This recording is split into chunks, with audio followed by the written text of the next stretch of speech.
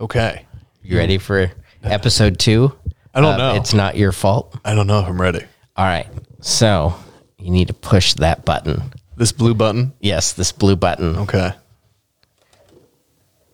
Take a load off, put your feet up. 5 o'clock is finally here. Grab a cold one with a good bun, 'cause friends drink beer. Hey, I'm Ryan. Hello, I'm Alex. Oh my and gosh. welcome to How dare Friends you. Drink Beer. How dare you? I had to. That's so It funny. was just a thought. The intro to a previous life, a previous podcast. One of the best beer podcasts I've ever heard. Oh, why? Thank you. Thank you. Yeah. So there you go. Like, yeah, I was thinking about how we could intro this episode, and that came to mind. So Well, I'm tickled by it. yeah, I'm tickled. Was not expecting that. yeah. So I knew that you would find it very enjoyable. Yes, I do. I do. I find it very Because funny. you've got a long history of podcasting. I mean, how long did we have that show? It was like 3 years, I think. We did that There's show. hundreds of episodes. There's not hundreds. There's 100 plus. there's over. I think we ended around 130 to 150. I Yeah, think. that's yeah. an enormous amount of podcast episodes. There is. Yeah, I think we took most of them down. I think there's only like 4 up right now. I know. Okay, I well. know. I know. Well, I learned quite a bit. Thank and it's you. a great segue into what we're talking about this time. In what way? I don't know. Hey everyone, and welcome to What's Up with Money, an ongoing conversation to help make sense of today's financial confusion. I'm Ryan, a writer and millennial who's asking the questions. I'm Ronald, philosopher and financial advisor who's giving the answers. From outdated 1980s financial advice to magic social media strategies, we aim to shine a light on what's really helpful, lessen financial anxiety, and better understand money.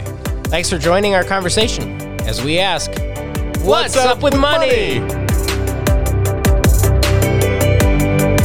From a podcast about beer, we go into a podcast about from fermented yeast to fermented cash. Yeah, right. Exactly. This is, like you said, the second episode of our 4-part series.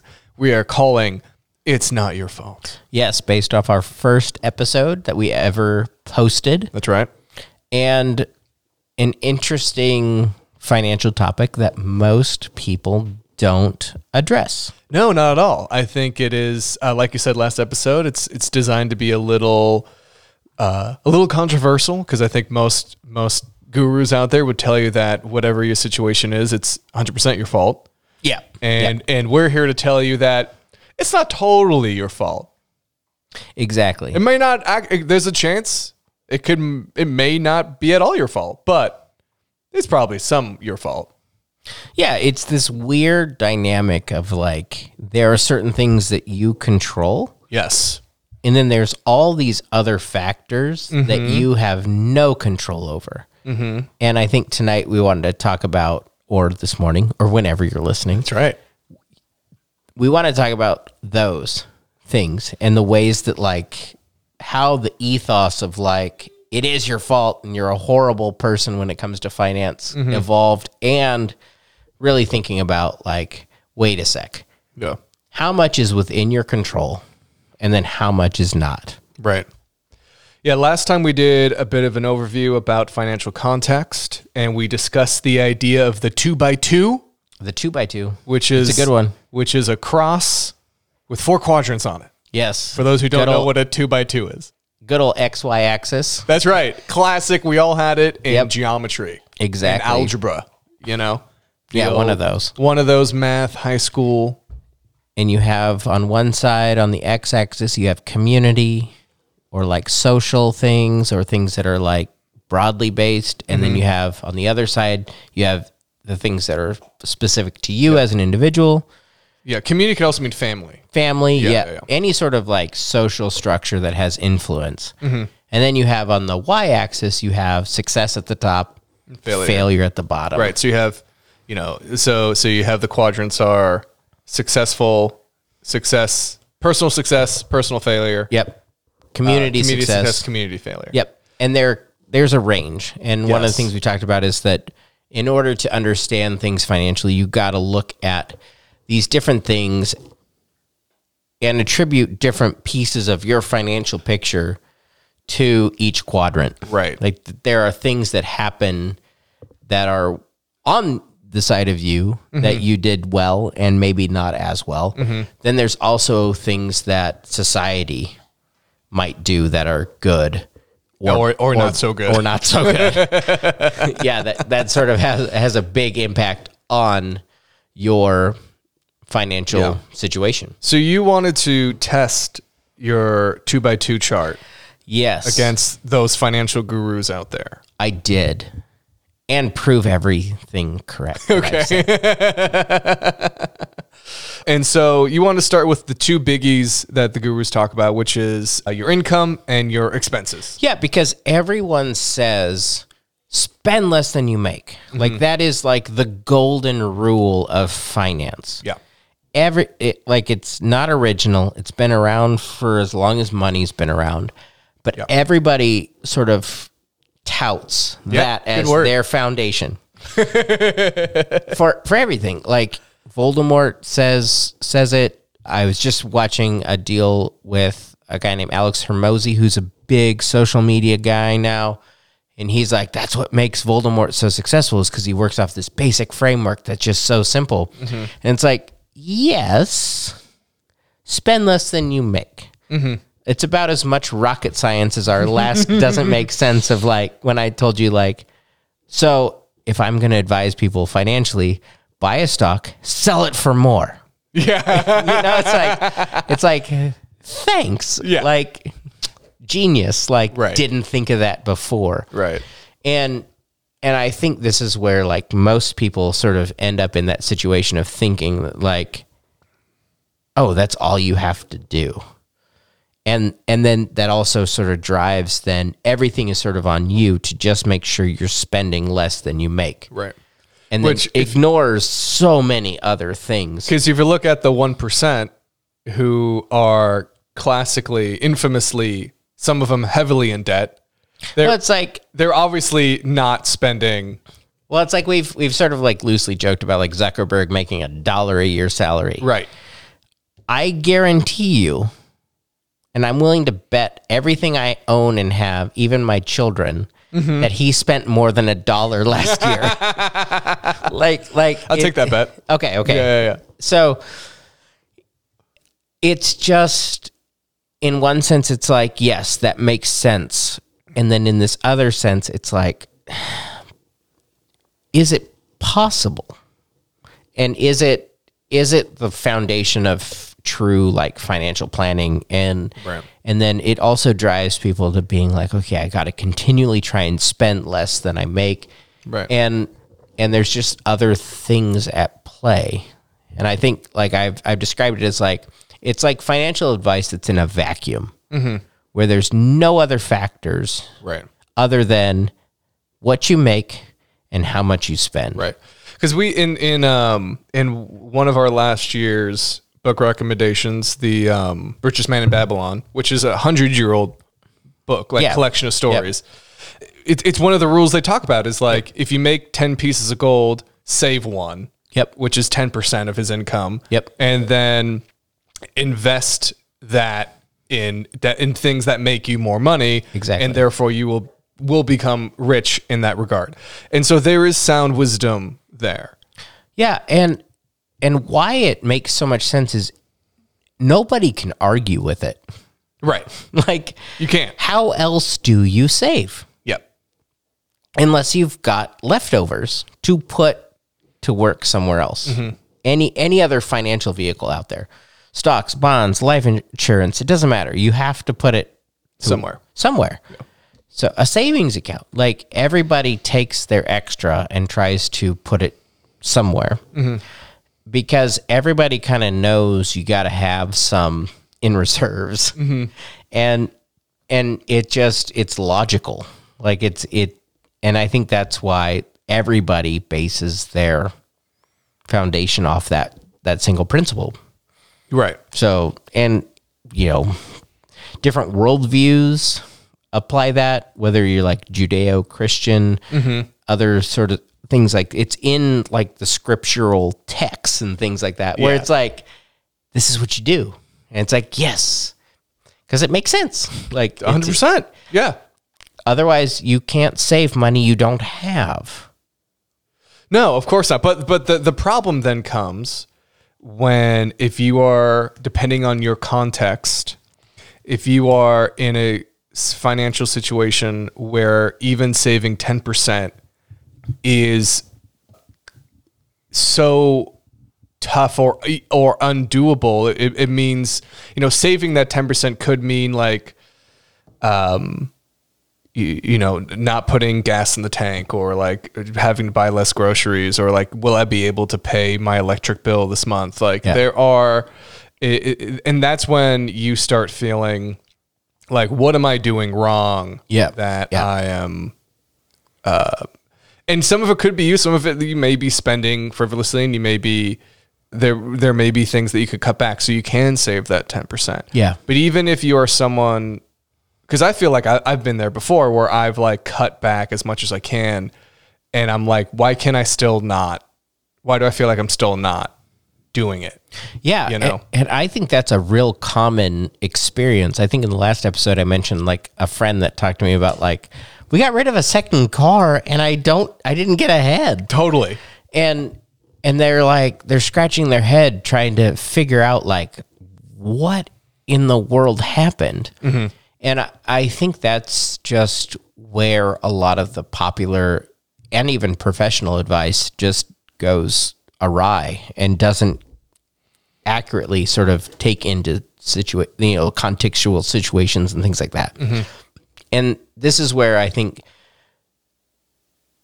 you can do all of those things, and you can only cut back your lifestyle so much. Yes. Because it's like groceries. Like, I think I joked with you the other day that like one advisor's like, so what I recommend all my clients do is to not eat. and it's laughable. Yeah. But there's also like, depending on where you live, it requires a certain amount of money just to exist. I remember seeing a post from someone who did the Voldemort method of things, and like the post involved, like they were able to pay off the student loans because they did things like eat top ramen. Yep. And so nutritious, and like really cut back and did things like that. But what if you're someone, or if you're in a situation where top ramen is what you normally can do? Like what if that is your financial situation? Dog food? Yeah. Yeah, and that's just where like you have to understand that like living, like in America, like living requires a certain amount of money no matter what. Yes. Just for the basics, like Maslow's hierarchy of needs, of the basics of medical, housing, basics, food, transportation, and you have to have a phone and the internet to exist in today.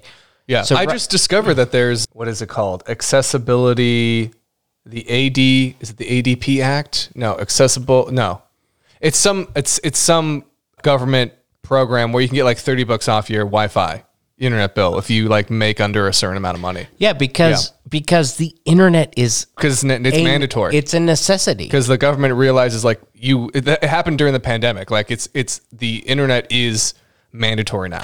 Well, because one of the things that happened, and I got these letters because I had 3 students during the pandemic, where they send you a letter saying, do you have internet access? Mm-hmm. If you don't, we will give you internet access so that you can do online school.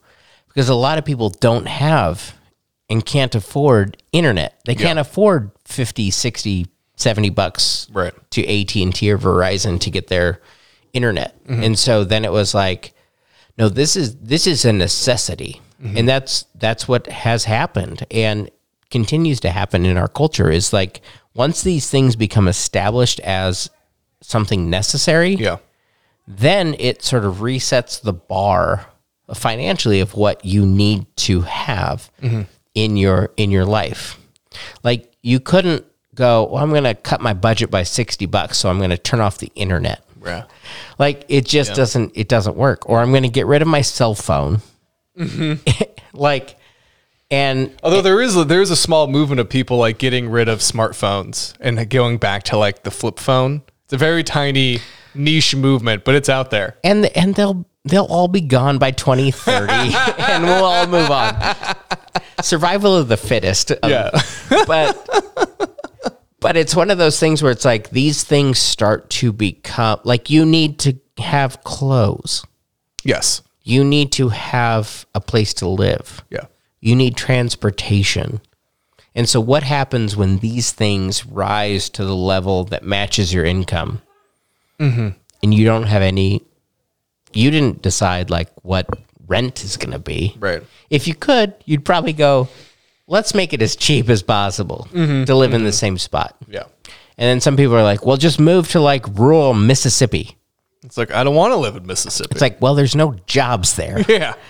So yes, you could move there, but then your income would be commensurate with your income would be reflective of the fact that you live in Mississippi. No offense to Mississippi. No, none. It's a great state. Yeah. I've had some wonderful meals there. I love saying that I do things on this side of the Mississippi. Yeah. Yeah. When I went to college with a bunch of people that had never been west of the Mississippi. So I've been west of the Mississippi my whole life. I know. Yeah, I know. There you go. So, but it's these sorts of things that sort of start to sort of like cloud the picture. Yeah. But then people are still left feeling that same thing of like, I'm trying to save. I'm trying to spend less than I make. And I do believe personally, like that is generally how people want to approach life. Yes.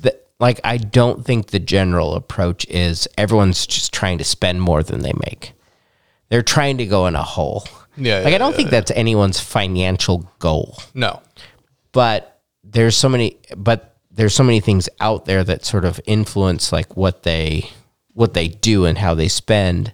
I mean, there definitely is. You get a lot of, that's where, the term, the keeping up with the Joneses comes from, right? Is because you're trying, if you have friends who make more money and who are going and doing cool things and going on fun trips and buying awesome stuff. Yep. You want to kind of try and keep up with them. And so you're using credit cards and doing things you probably shouldn't financially do. And that is kind of on you. Yep. Like you shouldn't be, you shouldn't be doing that. But I also understand the peer pressure to be like, man, like, you know what I'm going to do? I'm going to go on this ski trip just this once. Yeah. And, maybe it costs you a couple $100 to do it. And you have trouble paying that off. And soon, those bills kind of pile on after a while, and all because you decide to go on a ski trip.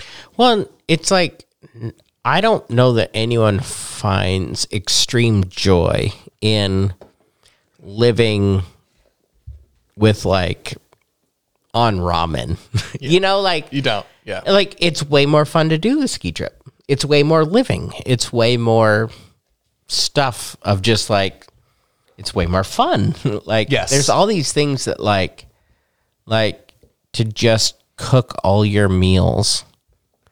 Like, it's a lot of work. like I feel that. Like, I got 3 kids. It's like to cook dinner. It's like, okay, I gotta carve out an hour. Yeah. Well, I will say, like, it depends on, some people, like my fiance gets a lot of joy out of cooking. Yeah. And so that's different. Yeah. Yeah. I know I have other friends who love cooking and they do a lot of their own cooking. And then I have other friends who only maybe cook when they have to. Yeah. It just kind of depends on your own personal preference and I guess how good you are at it. And my guess is your fiance is not like, okay, my favorite thing to cook is ramen noodles. No, not at all. I'm a very lucky man. She's very good at what she does. And you prefer to eat things that aren't styrofoam noodles, not at all.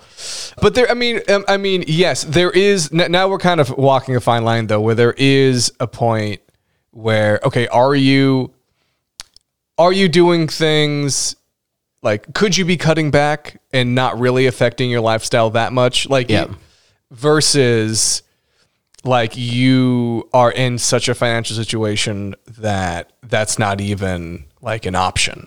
Yeah. You know, for you. Yeah. It's so there comes a point when you kind of are like, yeah, you probably shouldn't have done that. Like you can't afford that. Why did you do that? You know, you shouldn't have done that. Yeah. But then there are situations when it's like, oh no, you just are in a bad financial situation. Like it's just a bummer. Yeah. And I think that's the dilemma. And that's the thing that like most people I think are finding themselves in today's economy, in today's world of trying to do better, but also being in a spot where they're like, my excess cash is not as free and there's not as much as I feel like there should be. Yes. And then it's like, well, what's going on? Yeah. And that, I think that gets into our like two big topics of income and expenses of like, how do you control income and expenses, and what things are at play that influence, you know, your income and your expenses? Okay. Well, let's start with income, right? Income. Because income feels like it is mainly out of your control, right?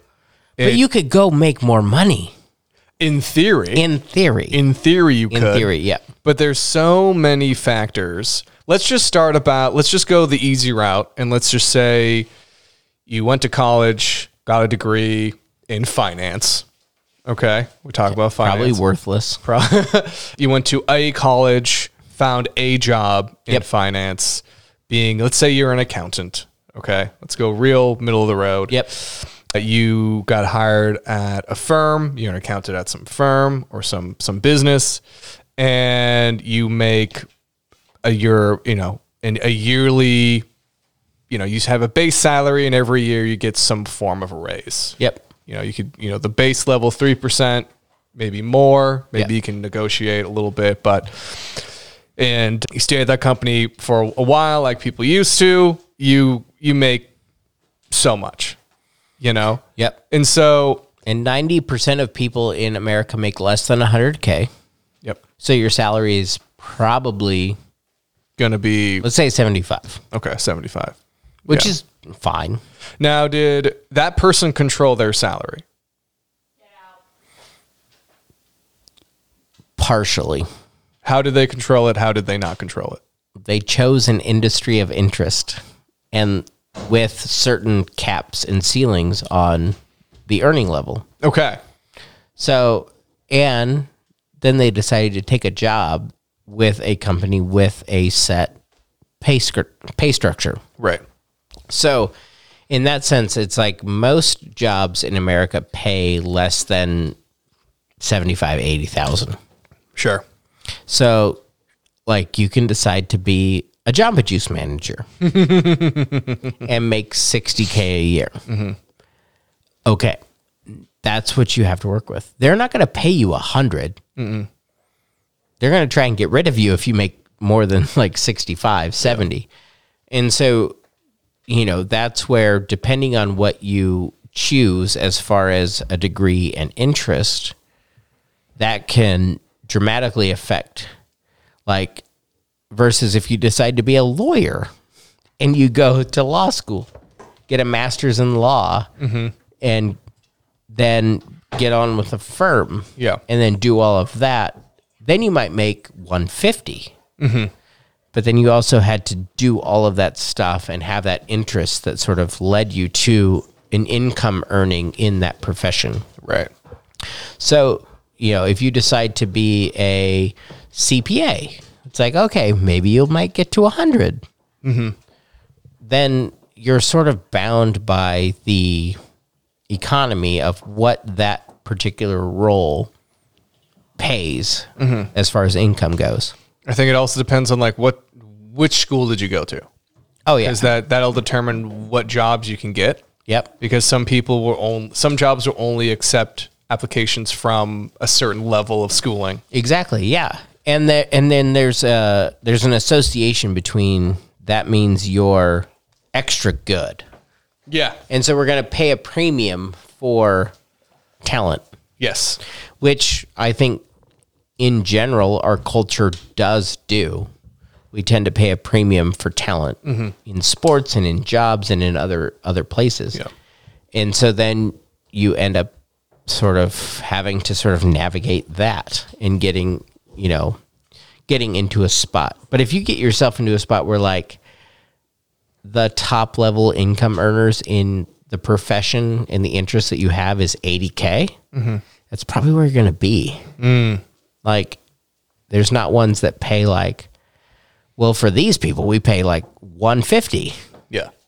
And it's like, no, there's certain jobs that just don't pay that much.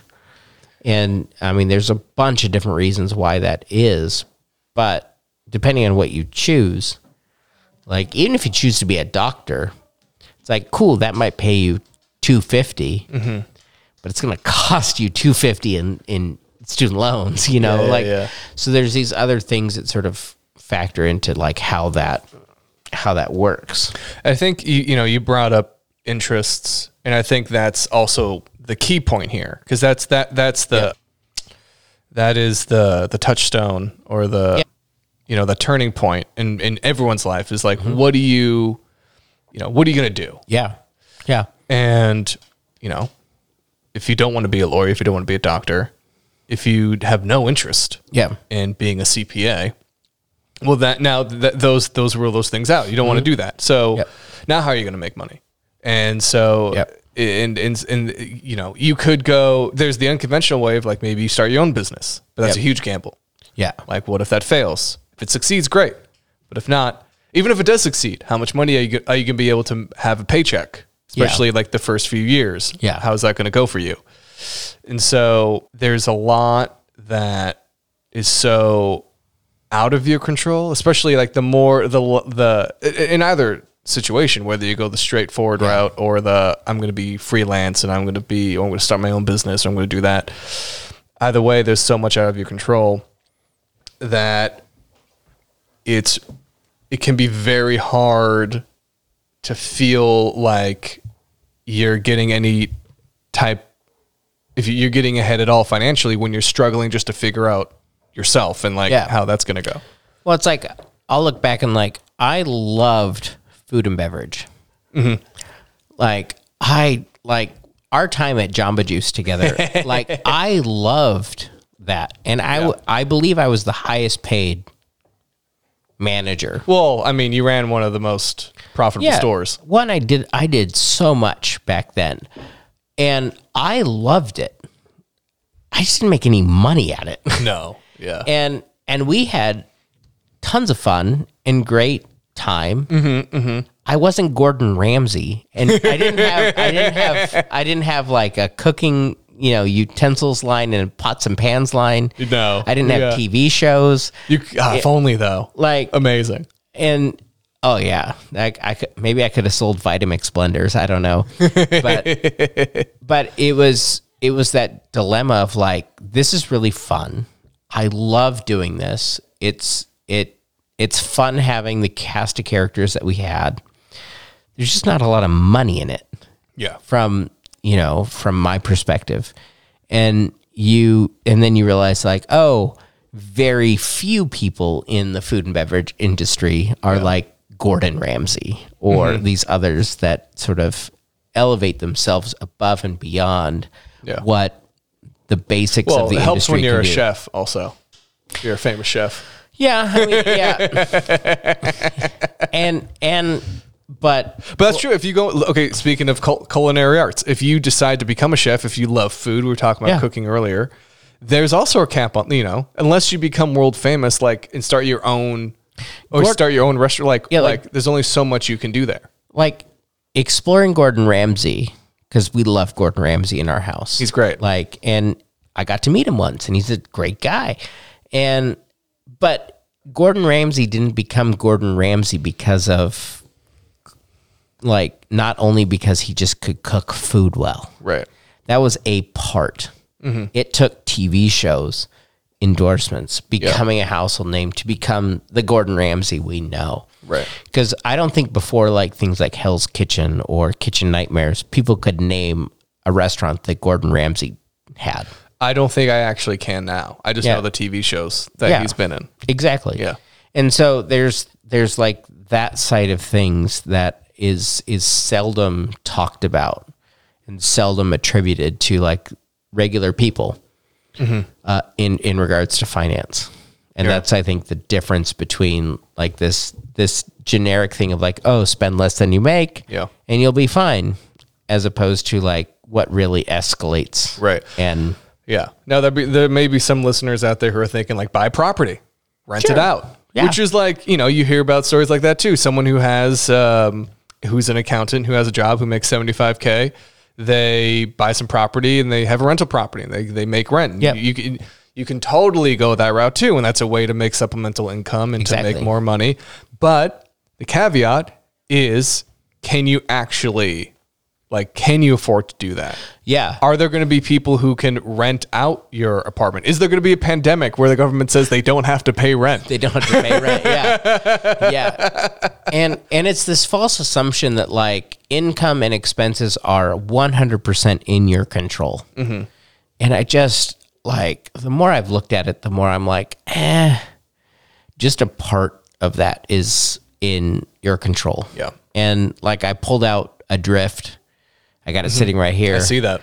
Of like these, there's a couple of charts in the beginning that just fascinate me to no end of like, We love talking charts on this I know, podcast. because charts translate so well. But like these two in the beginning, like productivity related to hourly compensation, like U.S. productivity just went through the roof since 1980. I remember this graph. And Compensation stayed, it actually dipped at one point. yeah, it dipped. Yeah. And then you look at like the next, you flip the page, which we just flipped the page. Yes. You can't tell, but we did.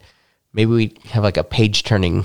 And it's like wage growth by income level. Like the top 1% grew by over 100% since 1980. I know. And the 99% basically stayed flat. That's the graph that made me go, oh, I should probably invest in stocks.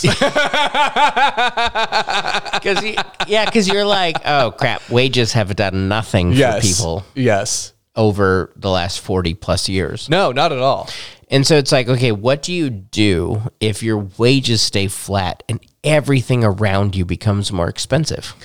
You go to your boss and be like, can I have 200 grand, please? And it's Yeah. like, you try to negotiate a raise and they will only give you so much.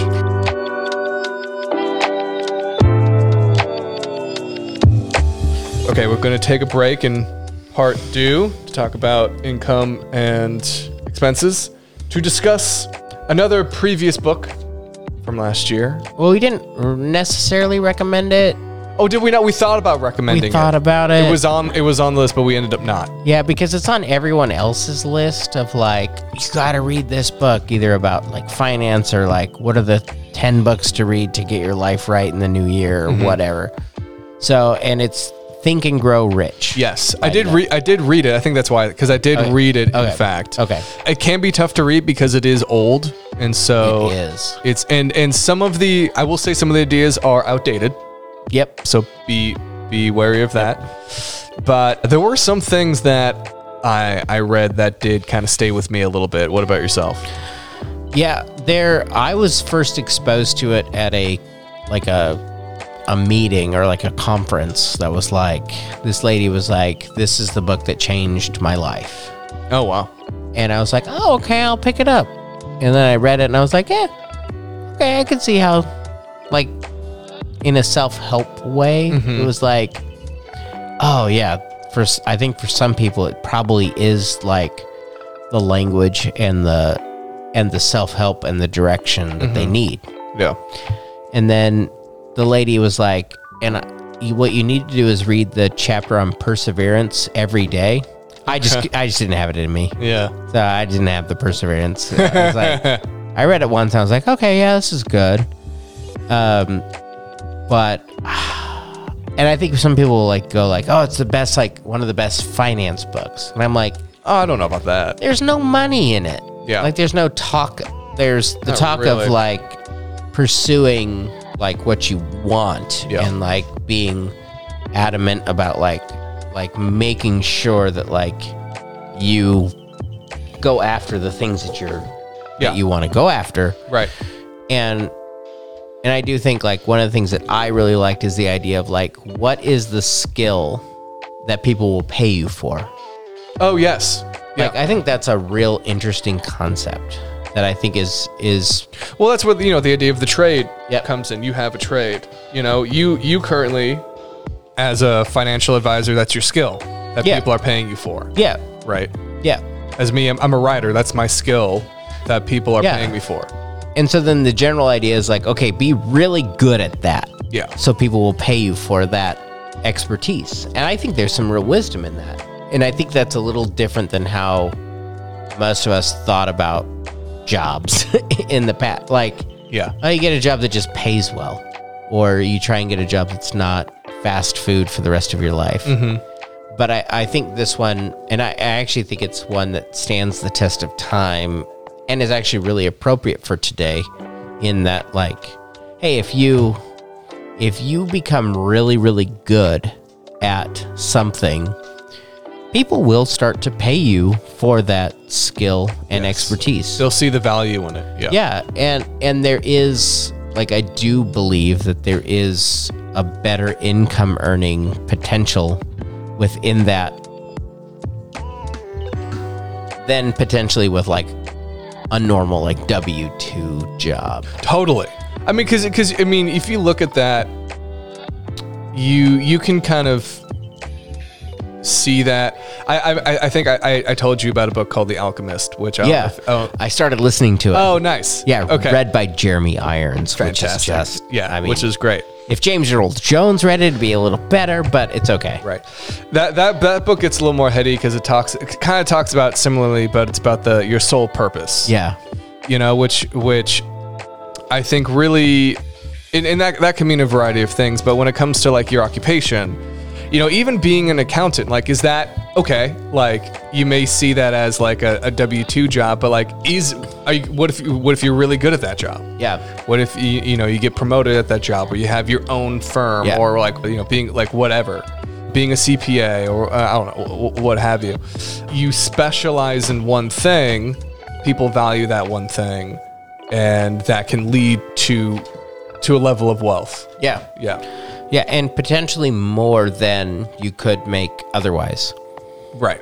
And It's not the only way to No. make money, but it's definitely like it's an old school kind of like, this is my purpose. This Yeah.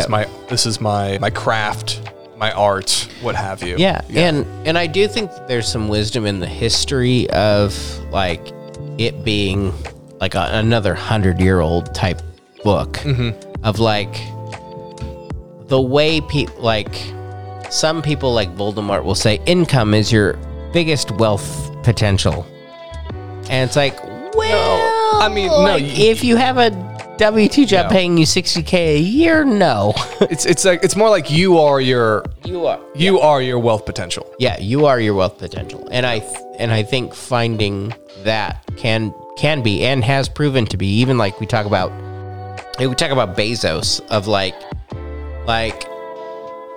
his wealth potential dramatically increased after he made Amazon. Yes, it did. And not on his own, not without help, but that, like, following through on that idea, Yeah. like, proved. Well, one of my favorite moments, the part of the book that really stayed with me, was a chapter where he talks about this story where a guy was during the gold rush, bought all this equipment, went looking for he found some gold. Yeah. And was like, oh shoot, I bet the vein is like the mother lode vein is nearby.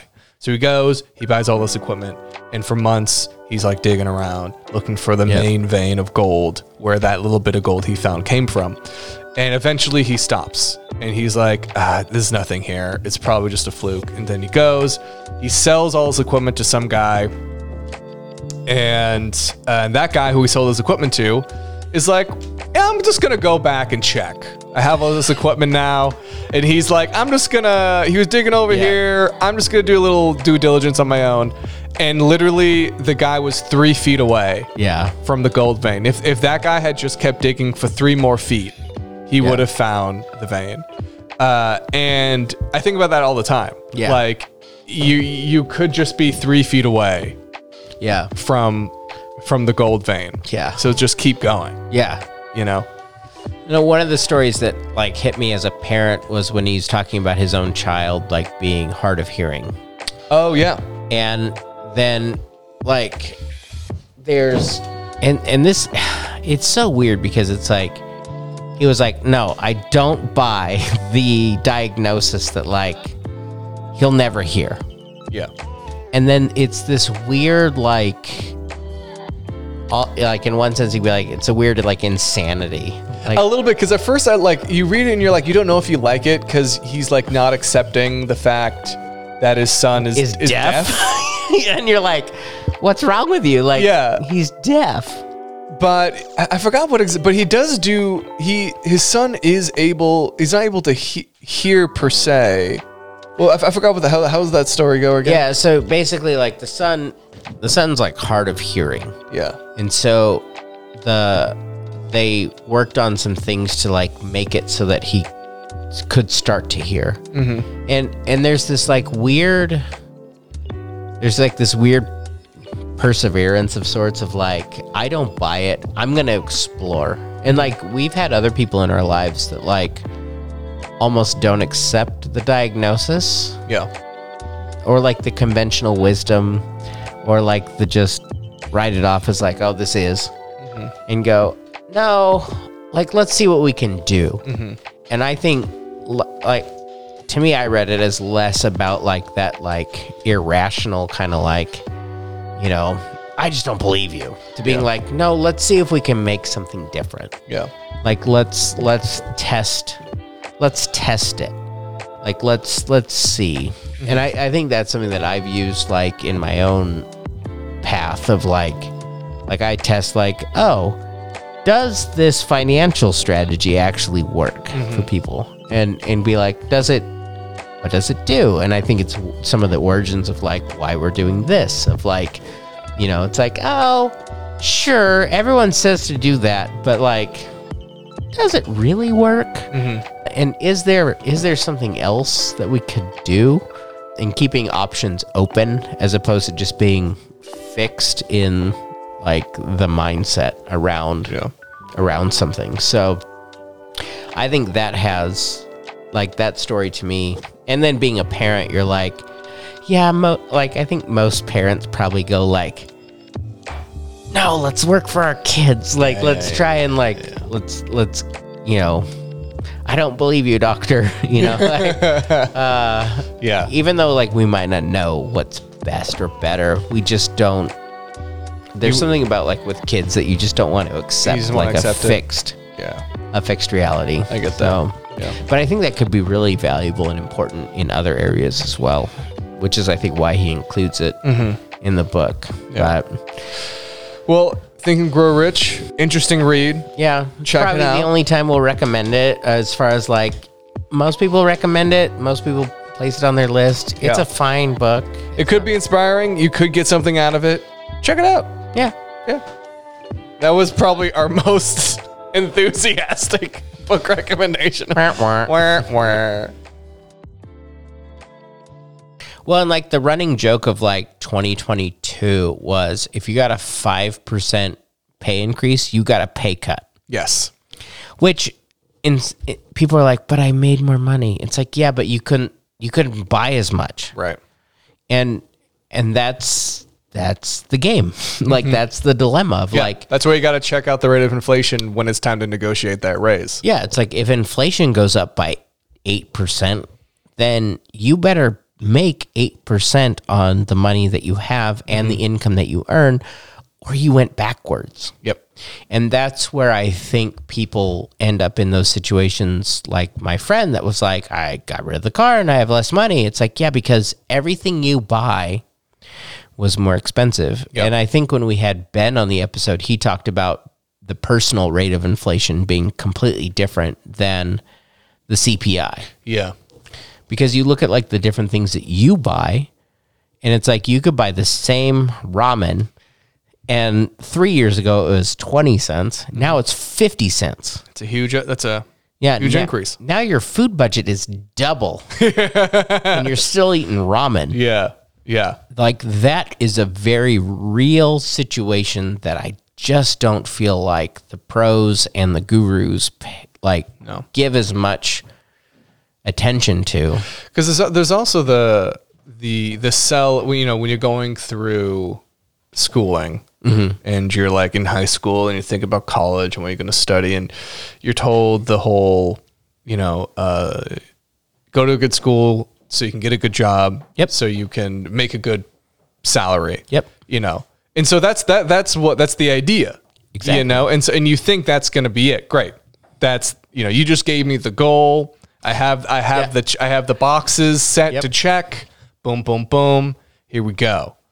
But that's not actually, you learn that, like, at least my generation, you know, there are reports out how, I don't know if it's the same with your generation, but at least millennials and younger We're screwed just as much as you. So. are less and less doing, like, staying at jobs for a while, or one, because when you go from job to a job, you can negotiate for a higher pay wage that way. And two, the younger generations are being like, I don't want to do that. Like, that's obviously not the way to get rich anymore. That's not the way to make money anymore, you know? Because, and so you're seeing a huge shift in how people work now to compensate for the rate of the cost of living increase. Yeah, because people are looking at me like, so you want to pay me $70,000 to show up and do 50 hours of work? Yeah. I feel like I could make that on YouTube. and there's Get that ad revenue, baby. There's enough of that happening to make people wise to the fact that, like, yes, that is a possibility. Yeah. And there's enough success stories, but people are realizing, like, trading time for money in that old way might not work as well. Correct. It's like, okay, I've got a friend who is a wizard in, you know, CRMs. What's that? Like customer management, like Salesforce, like these things like managing databases. Oh. And it's like he works for a company and he gets a salary to build databases for businesses. Okay. I'm like, I think you could make more money building those on your own. Yeah. Like, and less time, less effort, less, you know, you could probably make the same money for a fourth of the time if you go on your own. It's a big jump, though. It's a big leap. It is because the safety and security of the steady paycheck is... Yeah, the health insurance. All of it, yeah. The retirement. Yeah, all of it. So, but it's like, I think if he were to jump, he would be happier, make more money, essentially work less, be in control of his time in ways that would benefit him far more than the current place he's at. That's an interesting study, right? Because we're all talking about individual and you know what you control here. And so in this scenario, your friend is at a turning point. He is, yeah. Where he could make a choice to go freelance or have his own business and do it himself. Yep. But what is he giving up? We just said he's giving up health insurance. Does he have kids? No. Okay, he's single? Yep. He's not married? Nope. Oh, okay. Well, okay, that's a lot. Okay, right there and there. I'm kind of like, go for it. Yeah, exactly. So that's kind of that is a little. Yes, there is the safety net he's leaving. Yeah. And it's scary to go on your own. Yeah. But in that case, I would say, how young is this guy? 40. Okay. He's you know, but he's not a kid like you. He's not I mean, I'm not much younger, but I would say he could take the leap. I would say that he could at least start looking, like, maybe while he's employed, see if he can find other clients and and start searching. I would say, like, that's something he could do. So in that way, that's in his control. But if he was married with kids who were dependent on health insurance and whatnot, I think that'd be a much It's a much more difficult much equation. more. Yeah. Yes. Yeah. And so in that way, the context of the situation is different. Yep. Kind of controlling him one way or another. Exactly. Let's get into. We talked about a little bit. Let's get into expenses here. Expenses. Yeah. The other side of the coin. The other side of the coin, which does feel like out of the gate, that's 100% your control. Yeah, because it's that, and I think this is why those foundations are built on income and expenses and just spend less than you make. Like that is the core, because it's the idea that what you spend is totally within your control. Right. Which is half true. And I think most people will be like, no, it's 100% true. It's like, no, because you control what you spend, what you choose to buy with your money. Mm-hmm. You don't control what those goods and services cost. And No, so you you can decide which ones you want to take. But even in like the ramen noodle situation, it's like ramen's twice as much as it was a few years ago. So even if you're living off the basics, that expense alone has doubled in cost. But it's also you're paying for quality, right? And you joked about it earlier, but like Do you not think that ramen is quality? well, you can. I've seen stuff online where you can make it really good, but it's also high in sodium. And what I'm getting at is that when you when you buy, you get what you pay for. Exactly. And so yes, it may be helping you, but when you go see your doctor, what is your doctor gonna say? Like what have you been eating? What have you been eating? It's that's why you see studies like obesity rates in children, low income, because they can only afford a certain type of food. Yeah. And this is where I think it gets really tricky. And I don't know that it sells products very well. And so I don't think this is why gurus and pros talk about it much, because it just makes more sense to be like, just spend less than you make. Right. It's simpler. It's packageable. And it's like our old, thing that we talked about between the gurus being wrong and professional advice or like, economists being correct, but it's not a marketable thing. Right. And the study we talked. Yeah. Yeah, that great book or study recommendation that we had. All the economists or the gurus are wrong. Yeah. Because, and I think it goes back to that idea that it is so simple and it's easy to wrap your mind around. But then you go and you look at, like, I sent you the thing about, there was a study done on like basic consumer goods, like nothing wild. We're not talking lavish. You're not buying like crazy stuff, vacations, random stuff you don't need or whatever it might be. But just like the basic consumer goods of gasoline, utilities, and groceries for the average American went up in a 2-year period by $700 a month. That's a lot. So if your wages don't increase by that level, which for most people they don't, all of a sudden the same basic I think it was just groceries. Wasn't it just like just groceries for the average household went up $700 a month? I've read like 3 or 4 different takes on this, but groceries is one where it's like those just jumped. So the same things you bought in 2020, 2021 today cost $700 more a month. That's $8,400 a year. Most people's income did not jump by $8,400 a year. No. So then what do? You have either reduce your savings so that you can still buy groceries, or you eliminate eating. Yeah. Like there's no other way around it. And some people are like, well, just go make more money. It's like, well, thank you, sir. Thank you. Thank you, Einstein. Yes, sure. Give me $100,000 more of income, please. That's not reality. And I think that's the pickle that people have found themselves in, where they're like, what do I do? Yeah. I thought I did everything right. I'm trying to do things the right way, and everything around me is changing. Houses, cars, gas, electricity, groceries, like fast food, like it's like you want to get any sort of like combo meal and it's like $15. No. You know, it's like for a burger, fries, and drink. And it's like, what happened? Like a couple years ago, this was $6. Like, and so then it just makes that equation for people they're unable to do it. Yeah. And then they're left with a choice. Like, do I live or do I save? Like, and I think it's super unfortunate. And I think it's just the world we live in now that we have to find a different answer. Yeah. And I think it's easy to say, oh, just spend less than you make. Like, that's easy to say. But for me, like in working with people in real life financially, it's like, okay, I need you to live.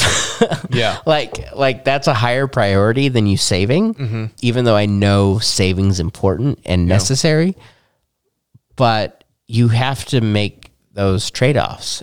And you can't, and I think for most people, they can't reduce their living to a level that allows for saving in a way that's like meaningful and like significant, like it was 100%. years and ago. even like just to take that like a tier up, right? Even if you're not necessarily at that level, but you're still not, great. Let's say there is one thing that you do allow yourself, right? Like you have one thing like a little spa moment or massage or like you're like, this is my one somewhat pricey thing. I allow myself a month just for peace of mind. Yeah. Right. Like you wait, like, do you give that up so you can save it? Or are you like, no, I need this. Like, I'm going to keep this to do it, I think what's really hard is most of those things are not breaking the bank. Like a gym membership. What is that? $100? Or it's like coffee. Like Starbucks, like if you stop buying $5 lattes, your financial life would be better. Yeah. It's like how many, like if you bought 100 $5 lattes in a month, that's 3 a day. Yes. Like, I don't know that anybody's doing that. So let's say you cut out $35 lattes. Awesome. You just saved $150. That's not the problem. And I think this is where most people then go, well, to hell with it. Like, I'll just keep buying my lattes because I don't like, it's not the thing that's going to radically change my situation. No, it's not. And then they look at it and they do a cost benefit analysis and be like, so I could suffer a lot and then have $8. I'm okay. Yeah. Like I'll spend the $8. It's an easy thing to point at. Like I just said, like, let's say you go and you get like a $50 massage a month, right? A guru's going to look at that and be like, why are you doing that? You can't afford that. Don't do it. Yeah. But what if that's like the one thing that's holding you on? You're like, no, you don't understand. For my mental, like I need that. Like, Well, and I think people, like, I think there was a time in history where those things made a significant financial impact for the future. In today's world and the economy, saving $50 a month for the future does nothing for people. And I think people are getting wise to it because they're starting to do the math. There's so many things out there on social media, calculators, this thing, that thing, opinions, and other people that are like, this isn't going to do anything. Yeah. Like, this doesn't solve my student debt or this doesn't create a down payment for a house. No. Like, it's like, I trimmed $50 a month. So I ended the year with the $600 in my account. Yeah.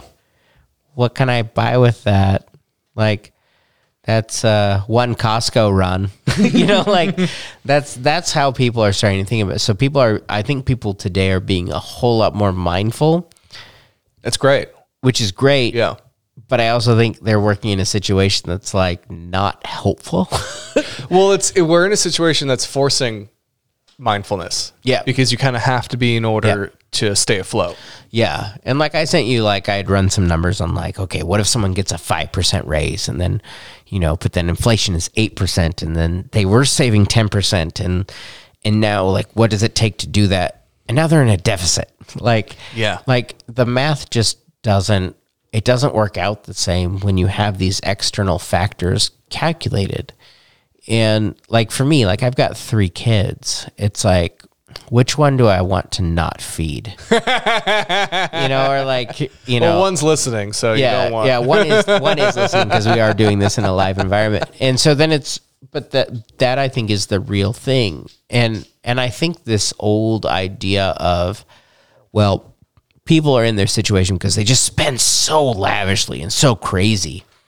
Like it's those avocado toasts. Us millennials and our avocado toast, man. Like it's been the downfall of our generation. Yeah, and if you guys could just fix that, you could own $1 million home. Yeah.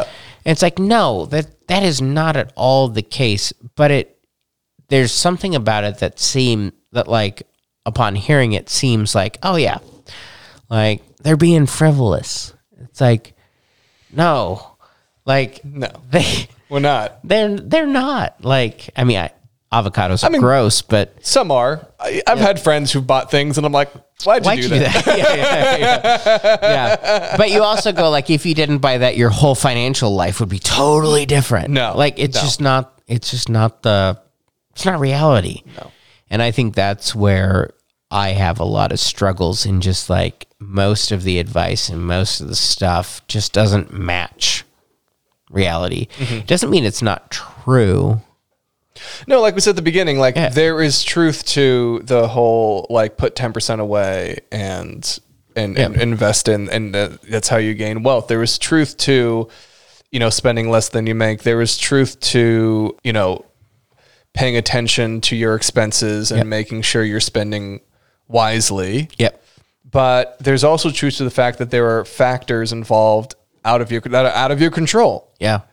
That affect how you spend. Yeah. And affect if your expenses are just going to continually increase at a higher rate than your income. It's like your friend who sold his second car and yet he's still not ahead. It's like, how does that make sense? Yeah. And they're sitting there being like, I've done everything right and behind. Like what, like what's going on? Yeah. Like what is happening? It's bonkers. And I think that's sort of in my mind why we need approaches that sort of say like, hey, listen, there's a lot of things that aren't in your control. Mm-hmm. And an encouragement for people to be like, you got to start playing the game that works in this context. Mm-hmm. And like one of my fears, especially like in regards to retirement, is that people are playing a game that doesn't actually work in this context, and we'll pay the price. Mm-hmm. And it's not cutting out your Starbucks. Like that's not the game. Mm-hmm. Like that's easy. That's an easy sell, but that's not the real game. And so, I tend to believe like you got to exponentially increase your income above the rates of inflation, asset price. Like you got to stay ahead. Mm-hmm. And most people, that's so hard. That's so tough to do, depending on how you make your income. Yeah. And what's available to you to make extra income.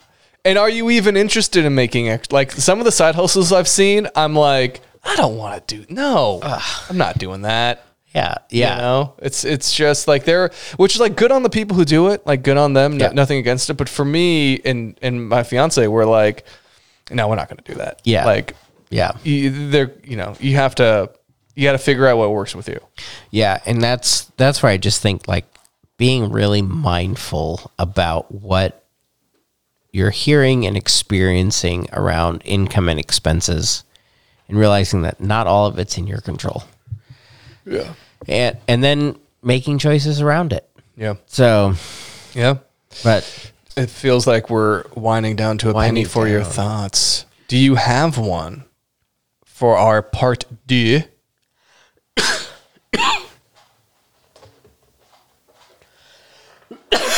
coughs it out.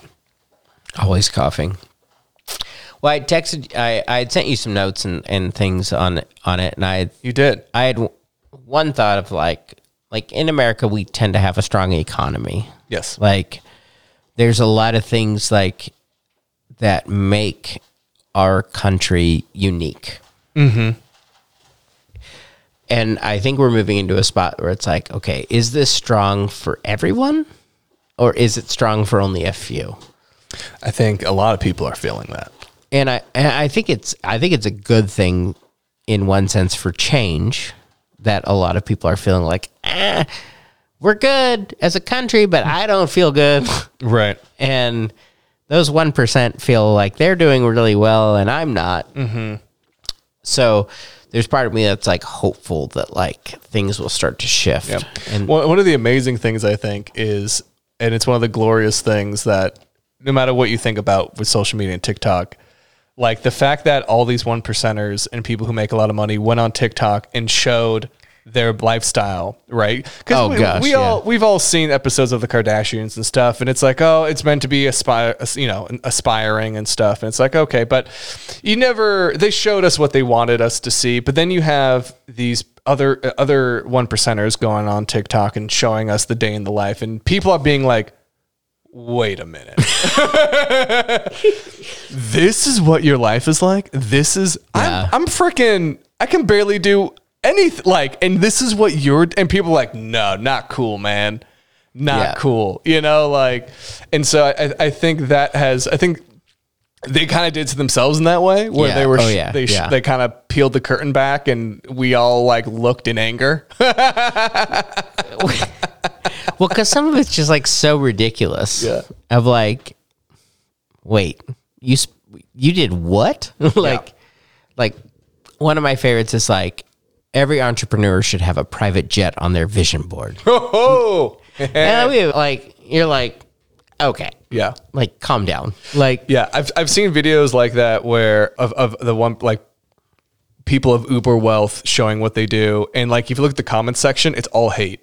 It's just all people being like, I can barely afford food. Like, how dare you? Like, what the heck is going on? Yeah, you know. And I think it's starting to sort of expose like what's in the book Adrift, of like this just huge disconnect. There's these other folks that are like, Jeff Bezos made millions of dollars a minute last year. What are we doing? I mean, and good on him. Good on him. Like, but like, that's insane. Yeah. It's causing people, I think, to have sort of like that, like, this doesn't, like, it hurts your brain. It hurts your brain when you hear that. Yeah. And it's like, is this what we've come to? Like, is this what's socially and ethically and morally like best for us? And I just think most people are finding themselves like, okay, you're making it incredibly hard for me to exist as a person in this country. He is and he isn't, because Amazon is like almost a perfect product. Like that no matter how much you hate it, you use it. I guarantee you used it today to buy something. Yeah. And because it's there at your doorstep, like a day, if not 2 days later. Yeah. And so like in a way, like that's very successful and good, but like a billion a minute, a million a minute is that's ridiculous. That's crazy. Yeah. Well, I think people are like genuinely like, oh, my thing went off. I think people are genuinely like trying to make it work. Yeah. And I don't think the problem financially for people is just they're reckless. No. Like I don't know that I've met anyone that I'm like, you're just so incredibly reckless with your money. Like, but I do think people are having this like dilemma of like, I'm trying to like survive. Yeah. I'm trying not to be like no fun. Yeah. But there's so many like people are like, there's so many things that like I just didn't sign up for this. Like I didn't choose like housing prices to skyrocket so that I couldn't afford one. I didn't choose interest rates. I didn't choose like these different things. Like I preferred it when gas was 89 cents. Of course. Like when I went, like I didn't make it $5 a gallon. Yeah. And so I just think that there's so many things that are sort of happening that I think hopefully will like wake people up and be like, we can and should do better. And it's not, and then you have the other side that's like, well, that's just people wanting a handout. It's like, no, I don't think that's what people are actually after. Because they just want, and there are people who are uber wealthy who are doing, like, Mark Cuban. Yep. I think he's a great example of someone with a lot of money who's doing great things with that money to better, from that website that for, Prescription drugs that cost to, he's, last I heard, designing like a city for elderly with dementia. Yeah. Yeah. So so that they could have some type of life that is somewhat independent, but still like, like just to ease that. And it's like, well, here's a guy who's like doing something for the betterment of other people. Is he the only billionaire not trying to go to space right now? I think so. He might be. Yeah. I think so. Yeah. Taylor Swift's not though. I think she just passed the B mark. Oh yeah, sure. The Eras tour. The Eras tour. Yeah. She's a billionaire now. But she just goes to a lot of football games now. She does. Got to support her man, and he goes to a lot of concerts. Gotta love it. I love it. I love to see it. And so anyway, there are those who are doing good, but for the most part, there are others, who you just kind of shake your head and you're like, what the heck? Yeah. Like, what's going on? Yeah. So I think that pretty much sums up this idea that like there's a lot that's just not within our control. Yeah, which is both comforting and scary at the same time. Exactly. And to believe that like income and expenses, like there's only in the 2x2, there's a part of that is you. And there's a part of that's the rest of the world. Yeah. Half of it is you. Half of it is the rest of the world. Yeah. So, what are we doing next week? Next week, I thought of, it's not your fault. Yay, I can do whatever I want. and kind of honing in on like this idea that like, yes, there's a lot of things outside of our control, but how do we then also deal with the personal responsibility? Okay. Getting into it. Yeah. So I like it. Yeah. All right. Because that's usually the dichotomy. Yeah. Well, if you tell me it's not my fault, then what about like I do spend money? It's like, yes, we needed to talk about that. We do. Here we go. Well, have that little tease for you. And until next time. Take a load off, put your feet up. 5 o'clock is finally here. Grab a cold one with a good bud, 'cause friends drink beer. Hey, I'm Ryan. I started a little loud, but there you go. Hey. Anyway, friends do indeed drink beer. That's true. Thanks for listening to What's Up with Money. We'll continue our conversation in the next episode, but until then, please subscribe to rate and review the show. Giving a rating or review helps other people find the show, so if you like what you're hearing and you want others to hear it too, please give us a rating, share us on social media, or both. Reviews are also where you can leave us questions. So if you have any financial questions for us, please leave them in the review. We may answer it on the show. We love questions. We'll be back next week to continue our conversation and hopefully get a little bit closer to answering the age-old question, What's up with money?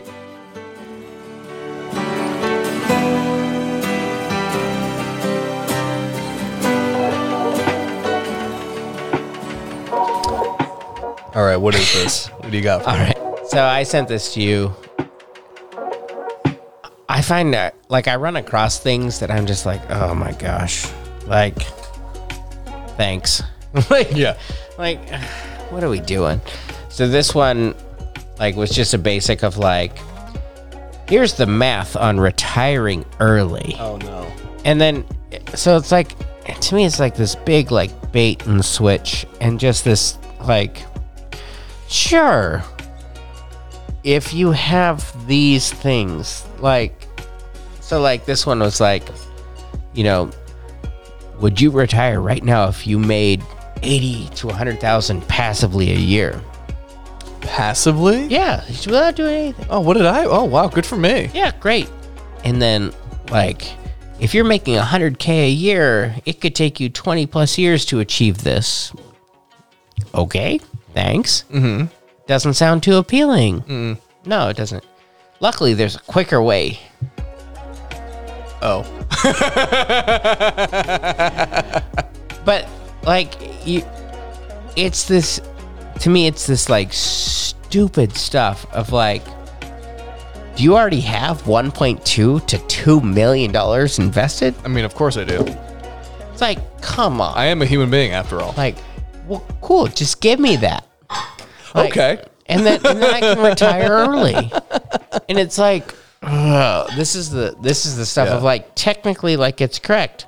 It sounds like a Ponzi scheme to me. It sounds like the bait to a pyramid scheme if I ever seen one. It might be. Yeah. But it's just like, it's this stupid stuff that I'm like, technically the math nets out. Like, yes, if you have 2 million saved and you make 7% on it, that mathematically is $140,000 a year.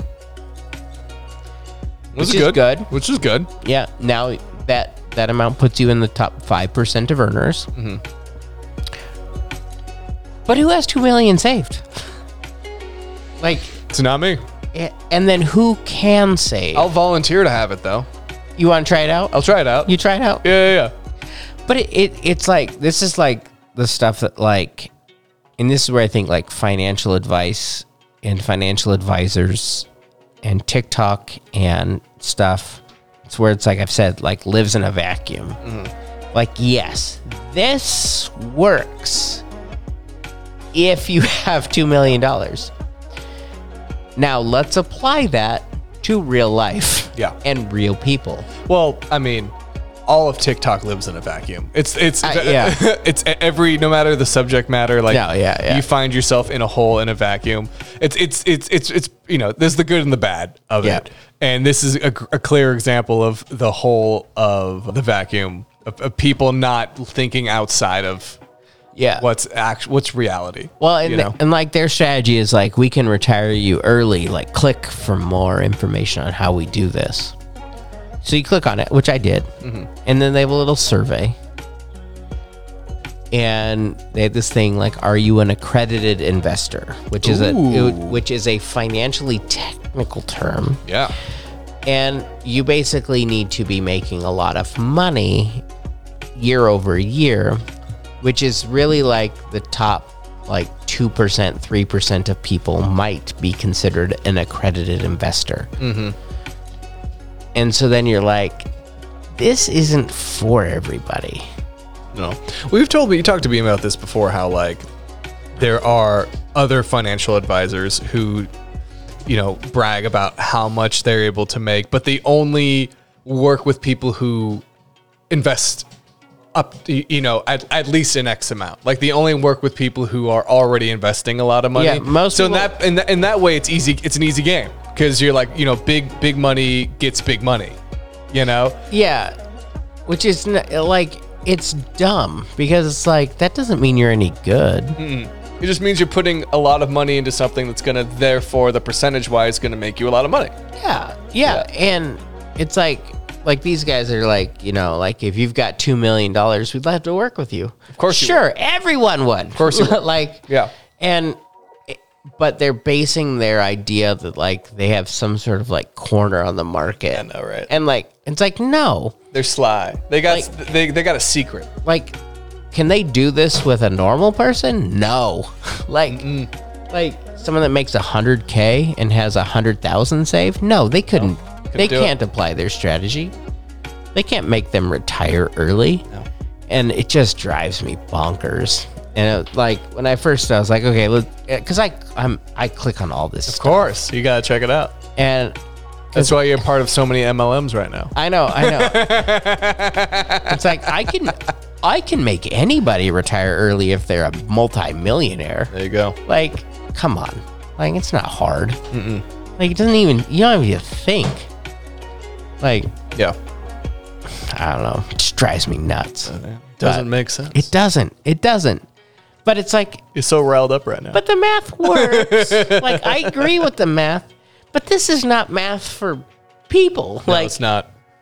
Like, I mean, I could help Bezos retire. Like, right now. Like, I have no doubt you could. I think I could do it. I believe in you. I really do. It'd be tough. It would. I think he'd be okay. Like, I think I He think, only makes $1 million a minute. yeah. That's it. So it's gonna be tough. So, I mean, it might be a challenge. Might be a challenge. But I'm up for it. I believe in you. Like, Yeah. I don't know. I want to read that memoir. Yeah. how I helped Bezos retire. Yeah, I do. Maybe that'll be my next book. That'll be a new docuseries Yeah. on Peacock. All of the wisdom and financial like strategy that I applied. But Oh, I guess it would be on Amazon because he owns it. So it'd be a docuseries on Amazon. yeah, Prime Would Video. be. Prime Video. Video. For sure. It'd be Prime Video for sure. Yeah, For for sure. sure. Yeah, For yeah, sure. yeah. Anyway, this stuff crap.